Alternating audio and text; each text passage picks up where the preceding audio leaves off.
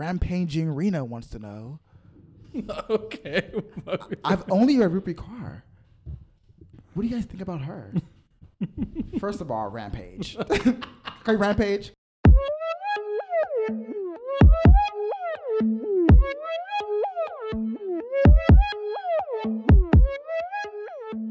Oh, hey.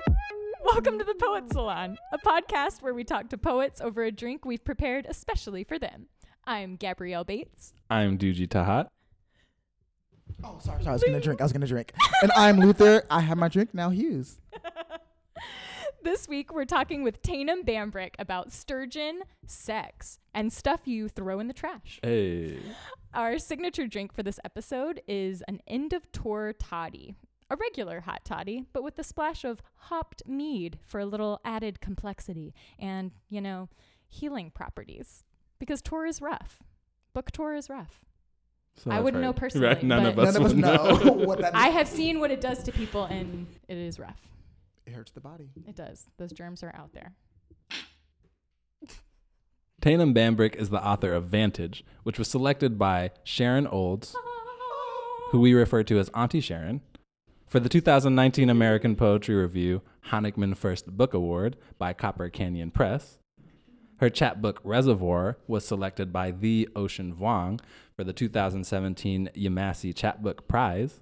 A graduate of the University of Arizona's MFA program, she is the winner of an Academy of American Poets University Prize, an environmental writing fellowship from the Vermont Studio Arts Center, and the 2018 Booth Nonfiction Contest.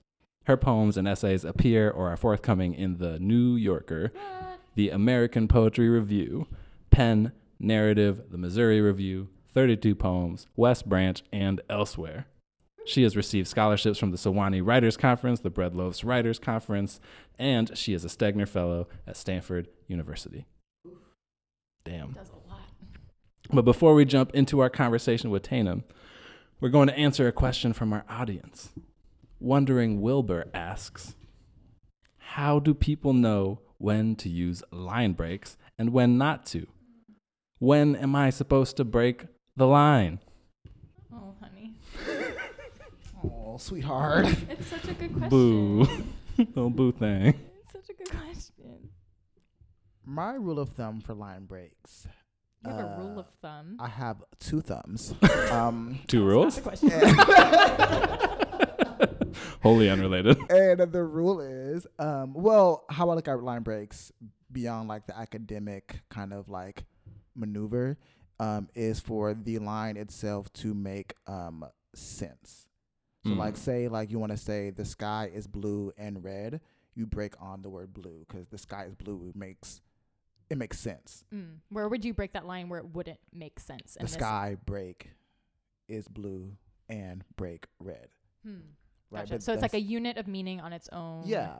If the unit makes sense, break the line there. But that's just my go-to For immediately thinking. There's other ways to break the line, obviously. Yeah. But what do y'all think? It really helped me to think about the difference in pacing that a short line makes versus a long line. That felt like it really equipped me to think in a new way about lines, and that a poem made entirely of short lines has a slower pace. A long line, a reader is going to gallop through it a lot faster. So it's really just the kind of effect that you're wanting to get is one consideration. I had professors who would forbid us to break a line on something like a preposition. I think they're, like any rule, they're wonderful ways to break that. But as a young poet starting out, really trying to end on nouns and verbs, lent the line a sense of solidity, and it was satisfying. Like you, Lou, it gave a sense of like a complete thought, good stopping point. I think my impulse is towards like surprise, like, especially like compound words or like, knife handle is one that I really love to break at knife and then like, let the handle sort of come in afterwards. Yeah. Just like sort of a sudden reorientation. And then sort of over time, I think what I've come to realize is what enables that surprise is like the last, they're sort of because the way a line break works is you get a little extra space to stay in that last word, right? So whether it is a preposition or an image or a conjunction or whatever, it's like there's a little bit of an emphasis there because it just like ends up occupying the reader's mind for just like a little bit longer than any of the other words in the line. And so now for me, the consideration is like, is that actually what I want to leave them with for just like a hot second longer than, you know, something else? Yeah. So it's evolved a little bit. Yeah, there's a article on poetry that I cannot remember the person who wrote it, who talked about line breaks. Obviously, I'm making it up. And her thing was there's six S's to break on, like 6 S's. So it's sense making, syntax, sound, and other thing I'm forgetting now, but it was like a really helpful thing. I use that article a lot to like when I teach students about line breaks. You know, a lot because like most students, most poets don't really attune themselves to line breaks. So like really gave me an idea like, oh, okay, break on sound, break on sense making, break on other things. Any poets you all love that have like amazing line breaks? I mean, yeah. Are you gonna say? I don't know. I mean, I feel like, yeah, any of my favorite poems would also have amazing line breaks. Because you just have great taste like that. Well, I would say immediately Sharon Olds has amazing. She does. Breaks. Yes. She breaks on words like the, and it just makes and somehow it works. most sense. Yeah. I will say I remember like what first came to mind is like Terrence Hayes. Because I want to say like Lighthead or Wind in the Box, where he just like breaks in the middle of words, like at the syllable level. And I remember encountering that for the first time, being like, oh shit, you can do that. Would it make a word like where he broke it so that you'd get 2 words out of it? Yes. But then like he would also do it in a way where it didn't make a sense, right? And like that is, you know, that's doing something that is different. And that to me is like really fascinating. And that is a thing that I sort of turn to now, like in my own work where, you know, if breakage is important or whatever, if that's a subtext, then like that's a sort of a maneuver to just like turn to see if that generates some other stuff, even in the like crafting or the revising. I'm curious.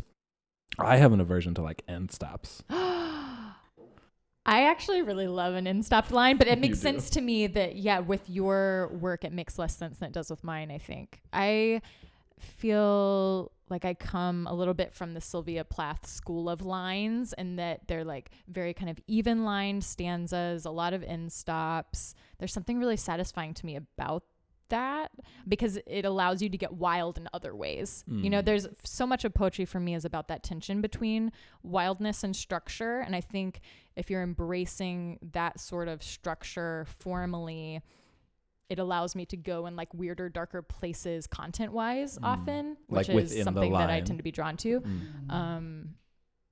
Because if it's all wild, then it risks losing your reader. Or if it's all tame, then that contrast is gone. And that contrast is so important.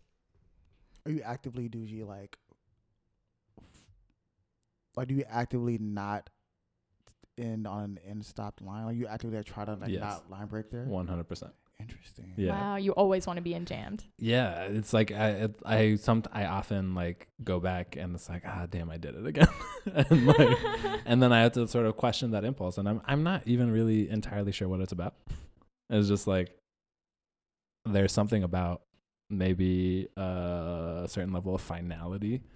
I could see that feeling disingenuous to you.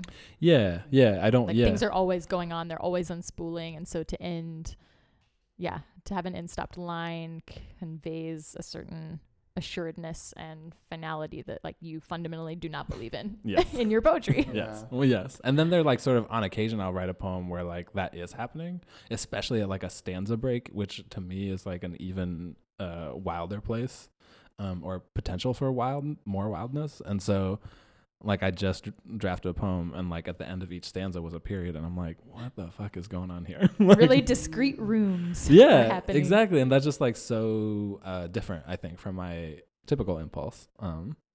Yeah. How about you, Lou? Or has your relationship to the line changed over time? Like when you look back over your earlier poems versus now? Earlier poem for sure try to not break on in stopped lines, just because I feel like it wasn't enough surprise. Now I see myself naturally line breaking on commas a lot now and semicolons, and I don't know why that is, but something about, I guess, the content I'm writing kind of leans toward a longing, and I feel like a comma is like leans toward like a longing, like you're not done yet, Yeah. but you know something is next though, right? Because there's a comma there. And so I think my poem right now, because it's about longing and desire, is ending a lot of lines on commas right now, and Yeah. so for me that's kind of the go-to, Yeah. but like not natural, like I mean not like on purpose. This is kind of happening. So when I see that in poems a lot of mine, I try to like rework the line or the language to make sure I don't always end on a comma for like 4 lines straight. But if it happens, Right. it happens. Not to let it happen. But I'm not trying to make it happen. Yeah. Well, and what that makes me think of too is just like the level of syntax in like your work in particular, which is like, it is complex syntax, and there's a lot of clauses, subordinate clauses, and so like it sort of feels natural that it would end that way. For me, I feel like my syntax is often like pretty straightforward, right? Like this is this or this, and so there's just like less. It's funny because I just hadn't even considered there's just like less opportunity for me to break someplace. Like I'm either breaking at an end stop or at an enjambment, those are your right? choices, Yeah. Syntax and enjambment. Yummy. Thanks, Wilbur. Yeah, Wilbur's thanks for that, great. Wilbur. You know who's kind of also great? Taneum. Definitely also great. Taneum. Let's get to that conversation. Let's do it. Hey.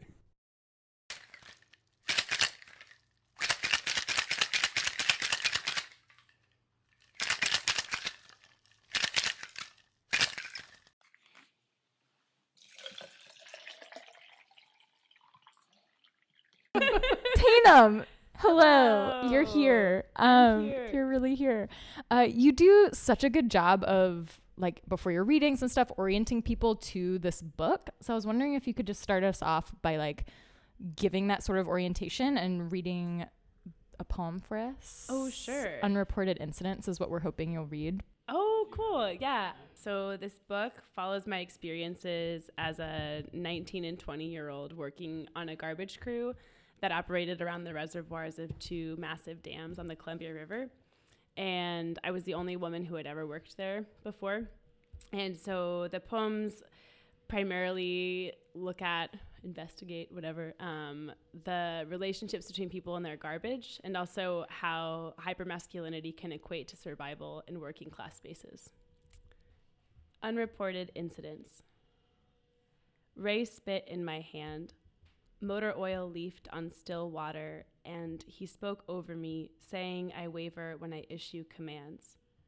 He kicked the drowned cat to shower me with its pocket of brown lake, said I wasn't worth the fuss I made, showing the boys their loneliness in the country where trucks sink to bone under the blue sound of electricity.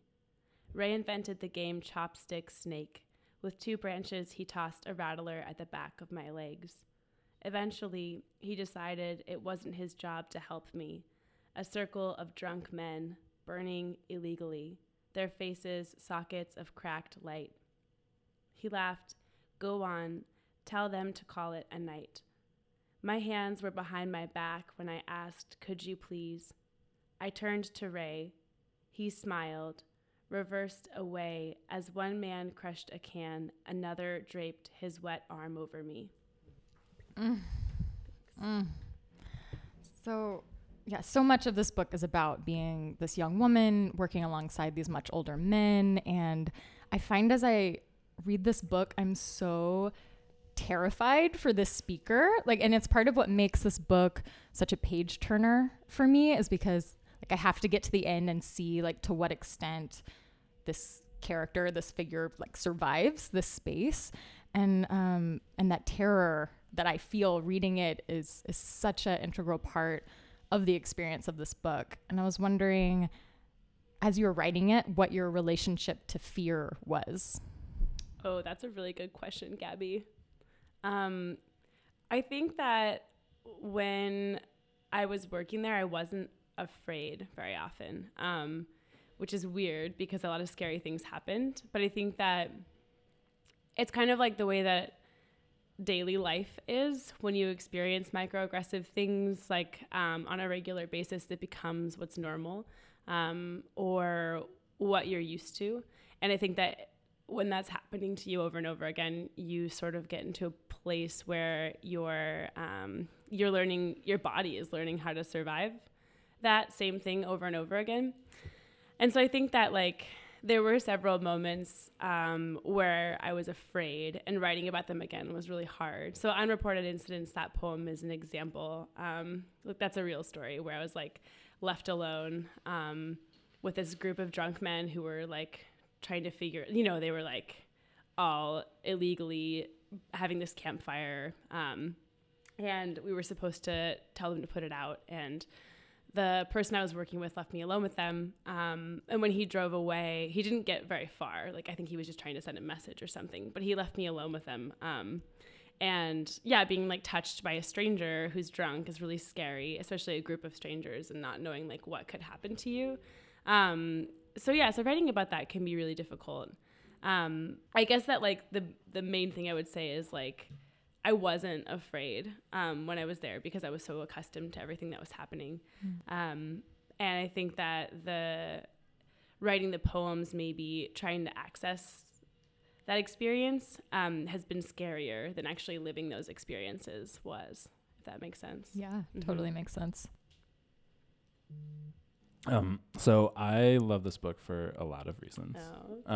One small reason is that I grew up in Yakima. Yes. We grew up in Central Washington. And Vantage, the actual town, is like 30 miles from where I grew up. Yes. And I'm thinking in particular early on in the book, you write in gaps, none of it is you, really just you in this place. And that line like really spoke to me so much about like growing up in Central Washington.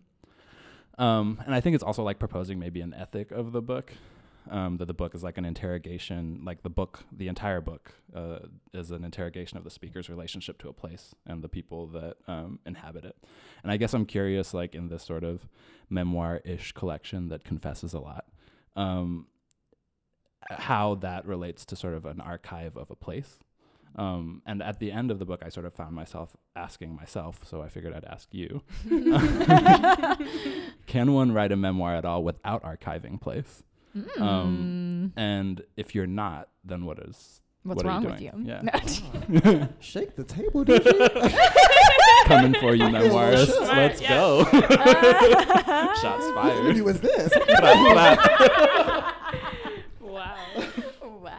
Can you explain to me what you mean by archiving place? Yeah, well, like in exploring your own experience, and even I think in the answer to your last question, like sort of recollecting and reaccessing your experience, like this book is just as much about a place, right? And that speaker, your like relationship to that place.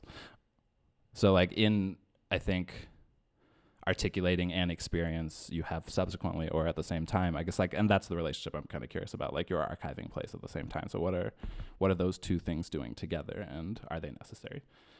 That's interesting. I think I'm like really obsessed with Vantage, and with like the way that it's such an example of how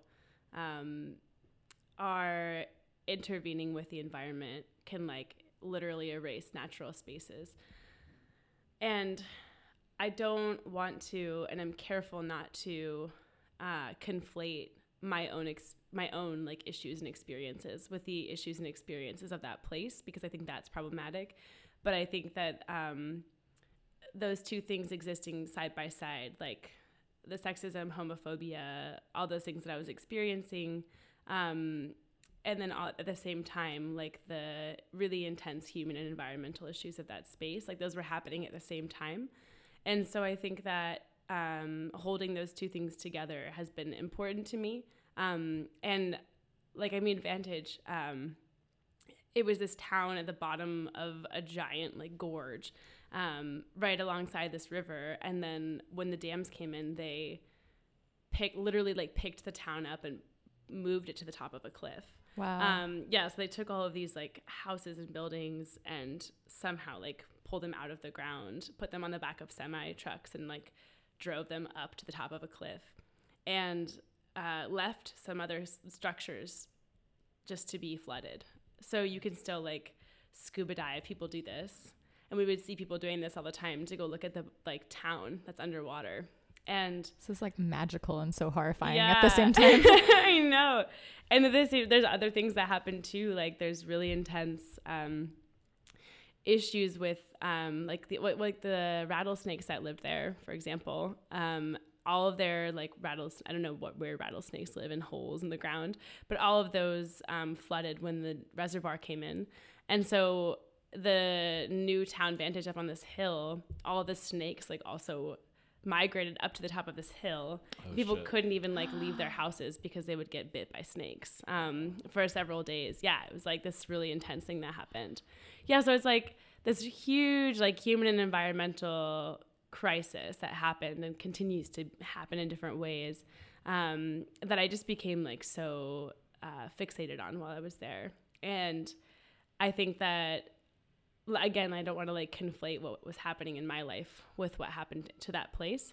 But I think that I really wanted to write something that could hold the story, like you're saying, could like archive the story. So fancy, your words. We're professionals.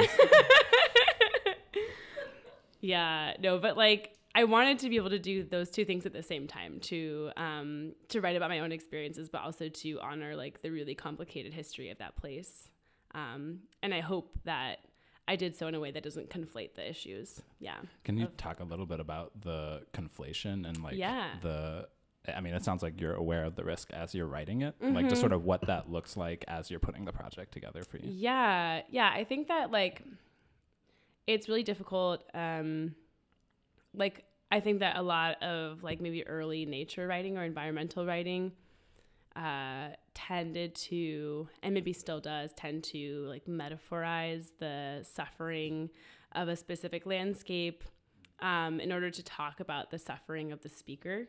And I think that it's something like, because nature doesn't have a voice, so it's like not something that gets criticized very often, because who would criticize it, you know?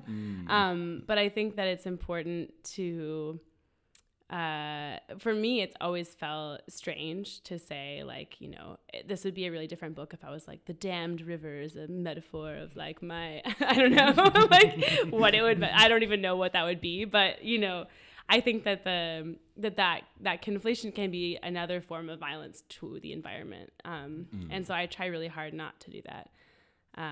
Yeah. I guess what are my questions next? So in your poem Invitation, a woman says, you could be really stunning like if you lived in the city, which is so harsh. But also, as I like thought about it, I didn't really know what that actually meant. Like, what does that actually mean? And so it got me thinking a lot about poetics, as far as like rural poetics and like the greater Seattle poetics. And so I was wondering or curious if you could define or describe Eastern Washington poetics / rural poetics versus like the greater Seattle Northwest poetics. Because I'm from Seattle, so you're from Seattle? I'm like born and raised in Seattle. I didn't even know that about you. And so.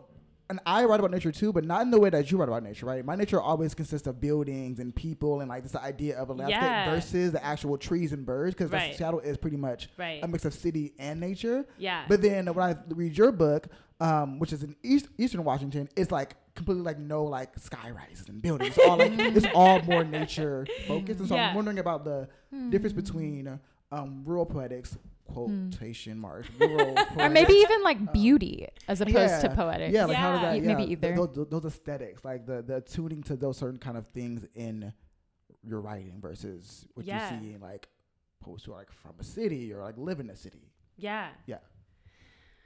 Okay. Your question's really smart. I'm gonna try to, although there's so many parts to it that I want to make sure I answer. So I guess that it's so funny that you picked that line. And I think that that's like, it's something that like, that was something someone said to me, and I thought about it so much where I was like, what does it mean? You could be pretty if you lived in a city. Like, what is this? Right. But I think it's like that lack of access. Like, you know, in Ellensburg, like where I grew up, the closest place to buy clothes, you know, is like maybe Yakima, but even Yakima, it's like Gap, you know, like Macy's. Yeah. And that's like an hour-ish, like 45 minutes away. And then Seattle's like 2 hours away. Right. So I just feel like we all just like wore like Ed Hardy jeans because there was a buckle nearby. Like it was That's real. American real. Eagle. Yeah. A lot of American Eagle, Aeropostale. Yeah. That's what everyone wore, That's where I grew all. up too. I know. Shout out to Birmingham. Yeah. The only Such a city non-Washington boy. I'm State person here. Okay. I wish to drive somewhere. Going to the mall after this. Yeah. Oh my god. Anyway, continue. Anyway, but I think that yeah, I guess that like if I'm thinking about like Seattle versus Eastern Washington, I think that I haven't lived in Washington for a really long time. Like I lived in Arizona for my MFA, and then I've lived like in various places since then. But so I guess my scope, because when I lived here, I didn't see myself as a poet. When I was an undergrad and in high school, I didn't see myself as someone who could write poetry, and I wasn't reading, like super actively reading. So my sense of like Washington poetics is not very, I guess it's very limited. But what I remember from reading for like a couple different magazines in the area was a lot of like Blue Heron imagery, you know, like that, like the gorgeous, like Puget Sound, all of that kind of like really different nature that people were referencing. And I think that Eastern Washington, because it's so rural, it's a lot of like abandoned gas stations and like canyons. And so I guess that the feeling is more it's more isolation than maybe like a Seattle poet, which I don't know. What do you think? Well, I feel like I asked my question because I think it was sort of related. Like there's sort of a sort of forgottenness, like abandoning that I feel like I'm familiar with growing up. Yeah. And that's why sort of the archiving of the place is so fascinating to me, because it is both like the place that is easily forgotten and the type of work that the book, like, you know, like literally picking up trash is like work that like you don't need to remember, right? Like no, there's nobody out there archiving that. Yeah.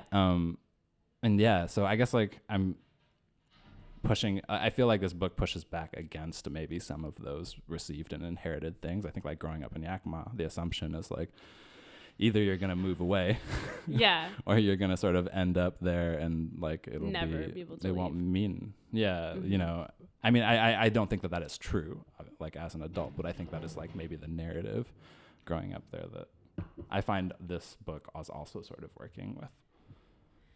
Yeah. What would be the third option between leaving or staying?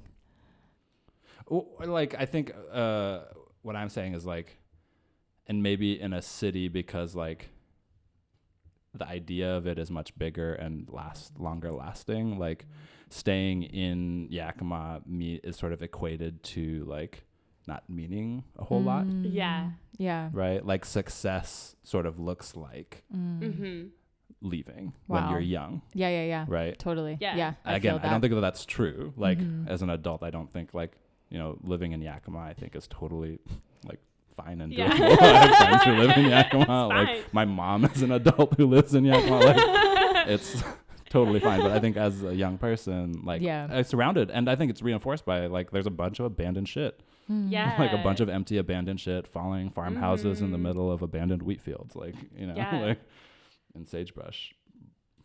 Well, it's also like this place that's so like the Columbia River is so remote that's like where they developed the plutonium for the nuclear bomb. Right. Because they were like, no one will ever find what we're doing here. You know, this is like a safe place to do this really unsafe thing. And like a river that we can pollute and it won't affect anyone. And of course, anyone is like a really problematic term. But I think that that isolation is like really risky and scary. And I think the loneliness of that place is like totally a part of its poetics in that way. It's a cool question. Did that answer your question? It did, yeah. I'm thinking about, you both mentioned a loneliness or an abandonment. Abandonment. Abandonment. Abandonment. And how that's kind of like how that's at least for both of you, is kind of in this idea of like rural poetics. Kind of think of abandonment and loneliness in poems that are about the city. It's so outwardly said, like, I am lonely, and it's like, because I'm in the city, I'm lonely, versus in rural poetics, it seemed like the loneliness is already inherently into the content of it, because it's in an area that's already like fixated in that kind of resonance. So it's interesting that y'all both said that, and then thinking about again that how your work is like kind of working through not necessarily abandonment, but this the landscape is kind of abandoned in that way. So working with the landscape to figure out what that means and looks like, as a person, as a woman, only woman in a group of men, like. My head is buzzing. I'm thinking so much about the difference between loneliness and isolation. I think they're incredibly different things, and I tend to associate loneliness a lot more with cities.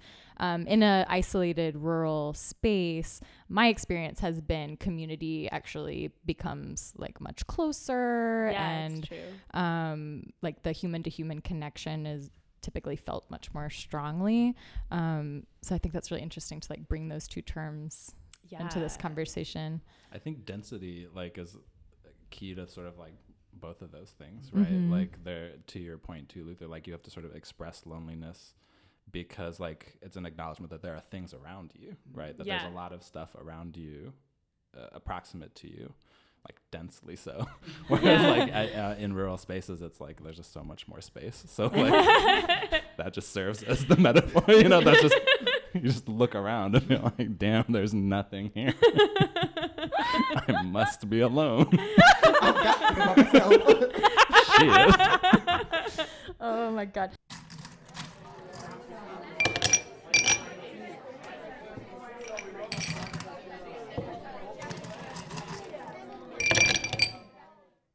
Invitation. Lowering a window, Sarah lit a cigarette. So you like girls, she said, but you used to do men. She dug a stick of glitter from her purse and pressed down on my right eyelid. I have a friend like that. She had a bad thing happen her first time at sex with men. I nodded.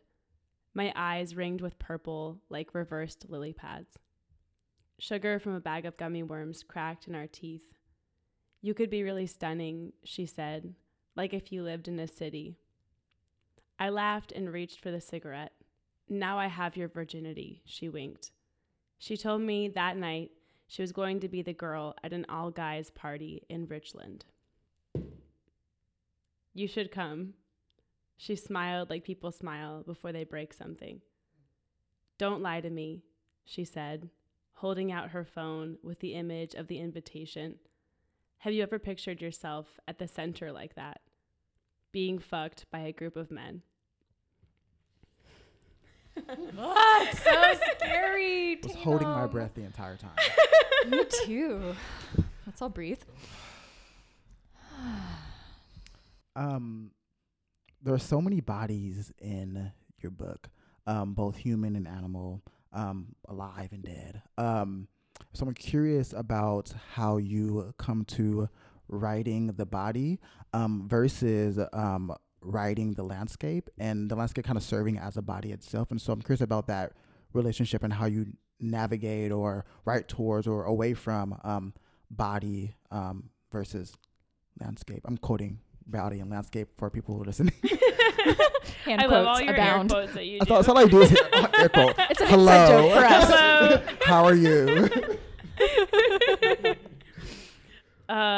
Okay, so how I think about writing about like people's bodies versus the body of the environment or the landscape. Even animals' bodies as well as people's body, and that kind of being like a link between body and landscape in some way. So like writing about all that and then towards all that or away from all that. Right. Okay. I think there's a couple of things I want to say about that. So the first thing is that there were a lot of times, like, there's a poem called Good Men Process. And in that poem, there's this man gets, like, this bicyclist is biking on the side of a highway and gets hit, and he passes away. And, like, people I was working with, like, were there with him when he died, and it was really traumatic for them. There's a line in that poem that says, I won't open that image, which is like, I won't describe for you the body of this man as he was dying. Because even though that was something that I like saw, it's not something that I feel like the reader needs to see. And I think that, so I thought a lot about, there's another poem too, called Elksplat, where like 27 elk jump off a cliff and trying to like, they hear the sound of a jet ski, but think that it's like this is what the scientists guessed, is that they thought that maybe it was a hunter chasing them, because it's really hard for animals to differentiate between loud sounds. Like they don't know what they're hearing. They just know they're afraid. And so I have a poem that talks about like their bodies after they fell off a cliff and being like this like perfect triangle. It was really scary. And I think in every instance where I'm talking about bodies, whether it's like human bodies or animals' bodies, I'm trying to do that in a way that doesn't reenact violence onto the reader. And that's really important to me because I think that like unnecessary violence in poetry is like something that pushes, like it makes it hard for me to be a reader sometimes when I encounter like gruesome violent things that it feels like there's no reason for me to have to see them.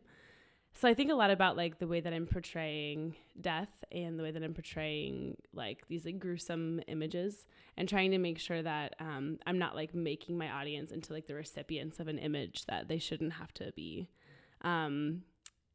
receiving. And so yes, I think that like the question that you're asking is about like how I think about writing about animal bodies versus human bodies. I guess like I think about when I was in that place, mostly what I was seeing was like, it was like so much death all the time. So I feel like my answer is like leaning towards like that. But yeah, I guess there's another poem where the speaker finds like these two men whose job it is to shoot seagulls all day. Biological control task is that poem. And they have like this like truck bed full of like 80 seagulls that they've shot. And they're doing this because the seagulls are like eating this salmon that the dam trap in the river. So they like are shooting these seagulls all day as a part of their job. And the speaker is like trying to understand this process, but then also like they had picked up a blue heron at the same time because this like hatchery had shot a blue heron for trying to eat the salmon there. And in that poem, the speaker is like more sad about the blue heron than she is about the seagulls.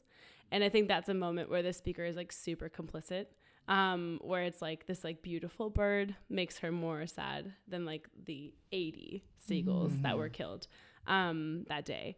And so, yes, I think about like the speaker's reactions to various bodies too is like something that I think says a lot about complicity, about like the values that we have and how that affects like the love that we have for a blue heron in comparison to these seagulls makes the speaker value one over the other.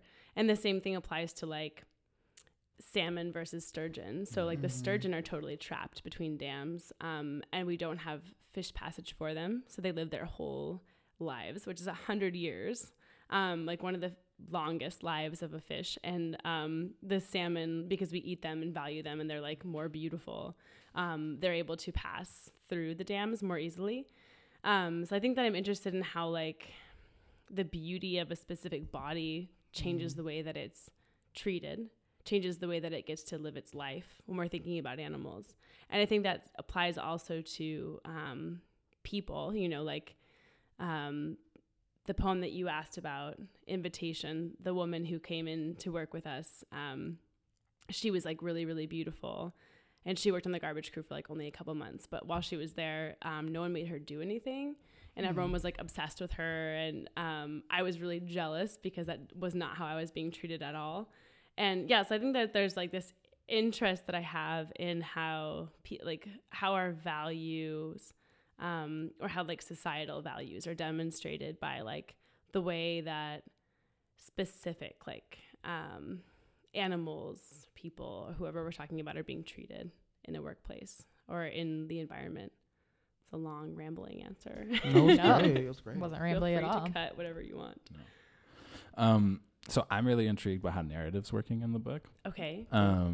Obviously, a lot of individual poems are narrative driven, and the way the poems are sequenced are tell their own like ambitious narrative that weaves together a lot, right? Like place, labor, gender, sexuality.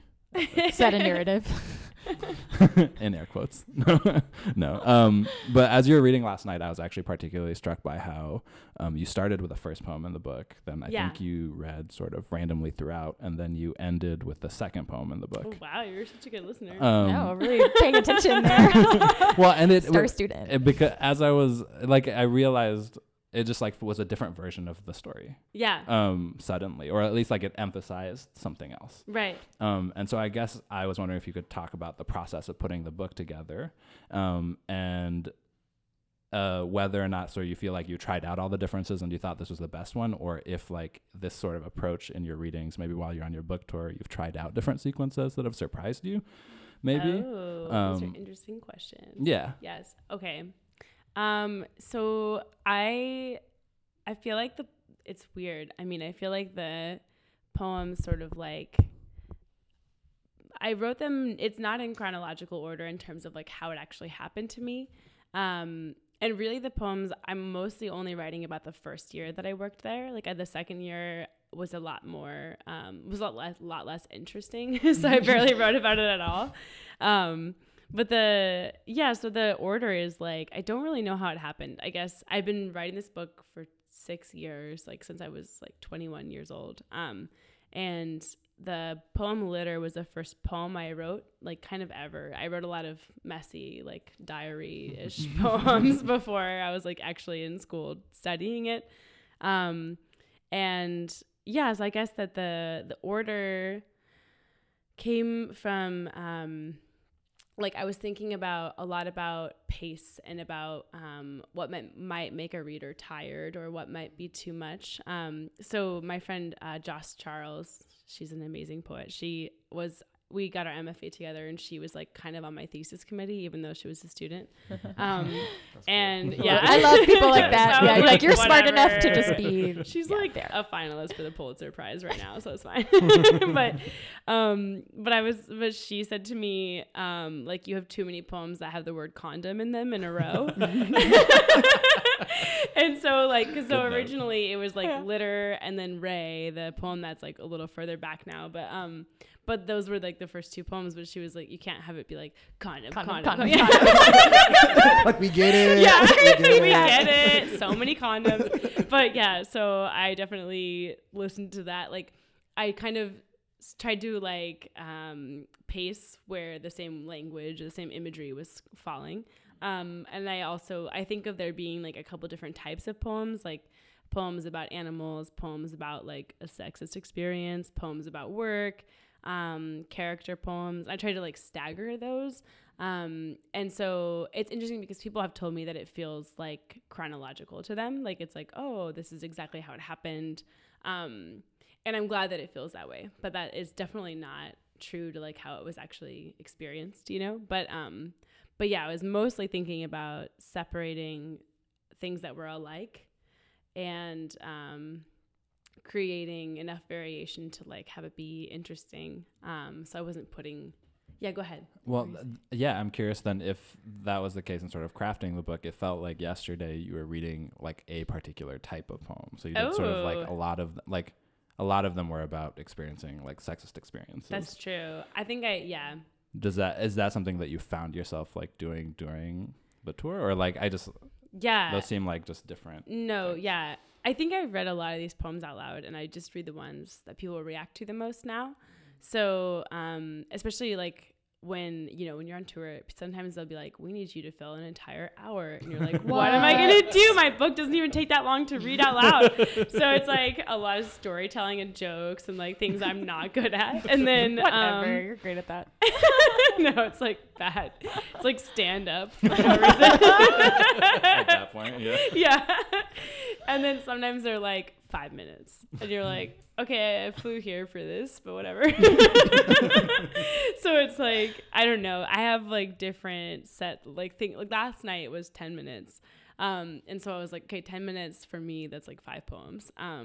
And so I just read the ones that I know people are like make the most whatever noises in the audience too when I read. Yeah. What? Always I Gabby. interact. Yeah. Okay. A lively audience member. A Everyone loves lively that. audience Yeah. member. Yeah. We all Seattle love that. We all loves know it. we Seattle love loves that. Yeah. it. Seattle does love it. So yeah, so I guess that, like I think people react the most to the poems that are about sexism. It's true, which is interesting. But I always read Elksplat because people generally are like interested in that one too. So there aren't a lot like. Also, I did not write this book thinking about performing it because I kind of didn't write this book thinking it would be a book. Like I was just writing it because I was obsessed with this place and these things.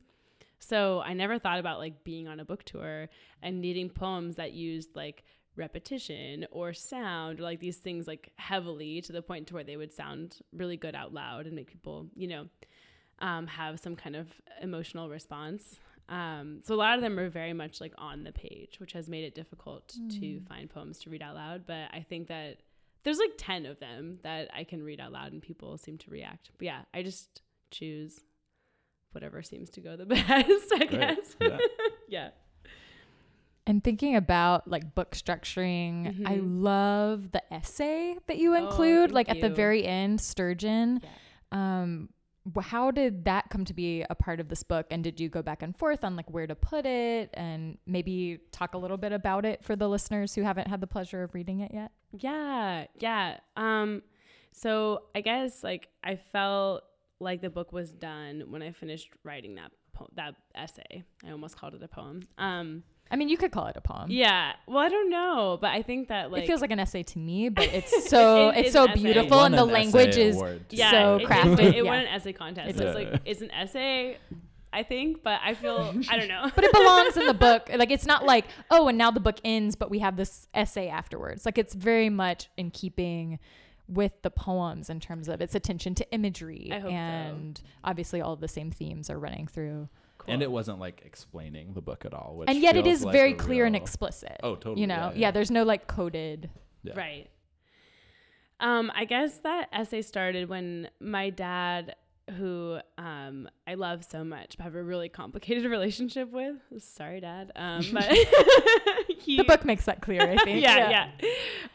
So he told me this story because most of my grandfather, my dad, my mom, all of them have like worked for this dam in some capacity. And so my dad, part of his job was like he was maintaining fish ladders and fish passage on the dam. And when he was in college, so when he was about the same age that I was while I was writing the book. And he told me this story about how sturgeon, when they would like attempt to get through the dam, would get like stuck in the base pools under it. And the base pools are a very scary place where like logs and big, huge things that try to go through the turbines like don't make it through, and they fall into this like basically like a giant, I don't know, like pool of water at the bottom of the dam. And so he and other people would find sturgeon down there, and sturgeon are like as big as sharks. Like they're like 10 feet long most of the time when they're fully grown. And so they would find these sturgeon down there and like put them on human stretchers, carry them out of the dam and like dump them back into the reservoir. And I guess that when he told me that story, I was like, oh, this is an intersection between like the human world and the environmental world. This is a moment where like it's a place where like I can love my dad too, where I can see him doing this like really empathetic thing. And also a place where you can see like where environmental issues are the most urgent, where we're like carrying one fish at a time out of a dam on a human stretcher. Like that's like such an intense image. And so he told me that, and I think that like while I was writing this book, I asked him a lot of clarifying questions because there's a lot of like science-y things in it that I don't fully understand. And he's a fish biologist. And also he got me my job working there because he was like, oh, I have a buddy that like needs somebody to work on this garbage crew. Would you like want that for your summer job? And so he got me this job, which was how I paid for college. And So this whole book is like totally about my relationship with him, even though that's only apparent in the end. And yeah, so it's the only part of the book that I like sobbed while writing. It's the only part that like took something from me that I wasn't expecting, you know? Yeah. And I think that the idea of this like huge, beautiful fish that's like trying to get to the ocean and can't get to the ocean, and living alone for like 100 years in the huge, like polluted reservoir. It's like the saddest thing I can think of. And so, and I think that sadness, the sadness that I feel for like this like lonely, intense, like these fish are like, they're like alligators, but they've been alive since like the dinosaurs were on Earth, you know? Like feeling so much admiration for them, and also like so sad for like how their life is now. I guess that the essay is focusing on that feeling as sort of like a metaphor of like the environmental crisis that we're in right now. And I think that it's also, so the essay is like definitely like about that. But I think it's also about how difficult it can be to be like a part of a family, and how difficult it can be to be a daughter, and to be like queer in a rural place, and to be someone who's like survived assault, and like all these different like huge themes that I couldn't quite access in poems. And I think that the reason why I couldn't is because in poems it can be difficult to be like explicit about things that are urgent to us, right? And so I think that the essay came in. Actually, I was in the Breadloaf Environmental Writers Conference, and I brought in like these scraps of that essay and made my workshop help me edit them. And it was a poetry workshop, and they were all really mad because poets never want to read prose, you know? And so, but they were like, even though we hate reading prose, we think there's something here. And originally I wasn't writing about my dad at all. I was just writing about Sturgeon only. And they were like, it feels like there's something underlying, you know, there's something else going on here. So that really helped me. Yeah. And then I like went home from that conference, wrote the whole essay in a day, and then sobbed and was like, my book is done. Amazing. Yeah. What an exclamation point. Oh, yeah. And I guess it comes at the end of the book because, I mean, there's another essay too, the essay Body Counting. So I wanted there to be like a couple of essays, but I felt like I needed to like earn that much space and earn the reader's trust to put them into, you know, because I think of like Layli Long Soldier's book, Whereas, like towards the end, there's that beautiful essay in Whereas. And I really liked where she positioned that, because it felt like I trusted where that book was going. I trusted like her as a poet. I was like there for whatever she was going to do by the time that I got to that essay. And so I felt like, okay, maybe I think I was inspired by her. And that's kind of how I thought about where to put the essay in my book. Yes. Thanks for that question. Oh, I love that piece. I remember when it came out and like reading it online, and then encountering it in the book. It was just like all over again. That's so nice. Thank you.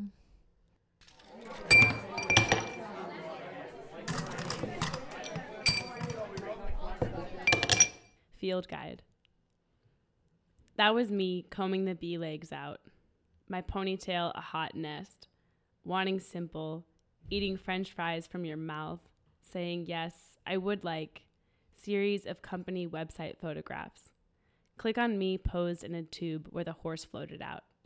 Washington's Palm Springs. Please come visit, you, your whole family, my pulled up, weedy feet. That was the purple eyeliner month. Land shark and burnettes buried in dirt behind my parents. When I ate the most hot dogs, extra large pizza lunch. How small and how much.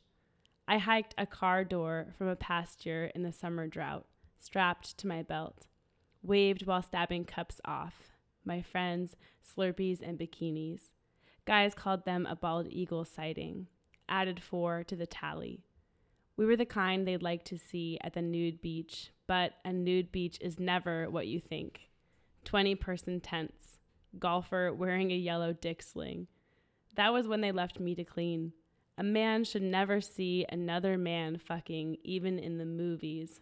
Worse things work against biology. For example, who would put a teenage girl this far from cell service? Problem of access. Car tires stuffed in vault toilets. My new awareness. Burying tampons in an open field. Dirt stamped my bright hands. It was funny. They drove away when I pulled down my pants.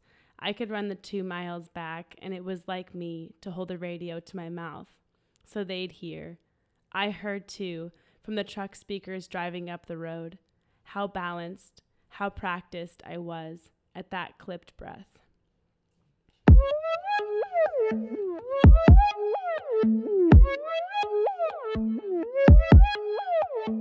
Thank you to Taneum for being a true gem, for talking eco-poetics, and for drinking toddies with us. Thank you to the Flavor Blue for our awesome theme music, Fetty and Spaghetti. Betty. And thank you, listeners, lovers, and friends, for being your wonderful, truly wistful selves. Wistful? How do you know? Let's go. I have faith in our listeners. Please, if you haven't already, take a quick Speedy Gonzalez moment to rate us 5 stars and write us a review. Please. And also follow us on Twitter at Poet Salon Pod and send along your inappropriate questions, your most hated flower, and what you love about crows. What do you love about them? That I love them probably. And send that along to the Poet Salon Pod at gmail.com. Org. Oh God. How are you going to confuse them again? It's calm. The Poet Salon Pod at gmail.com as in company. Bye. Fetty and spaghetti, cause my crew rock steady. Fetty and spaghetti. Fetty and spaghetti. Yo.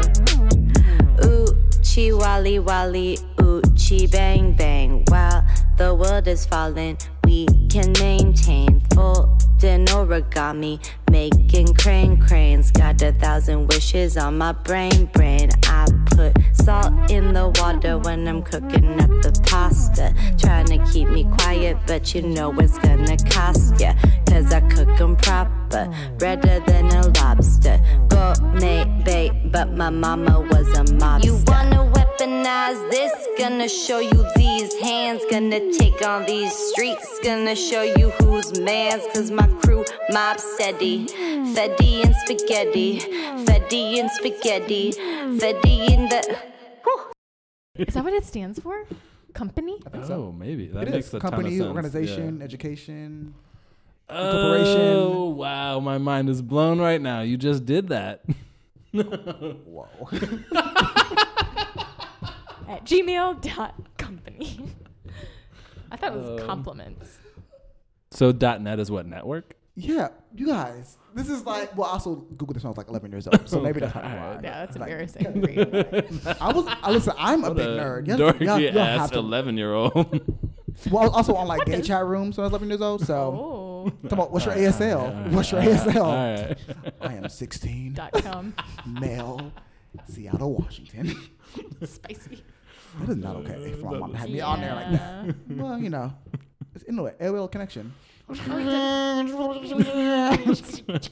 Mom, put down the phone. Yeah, literally every time.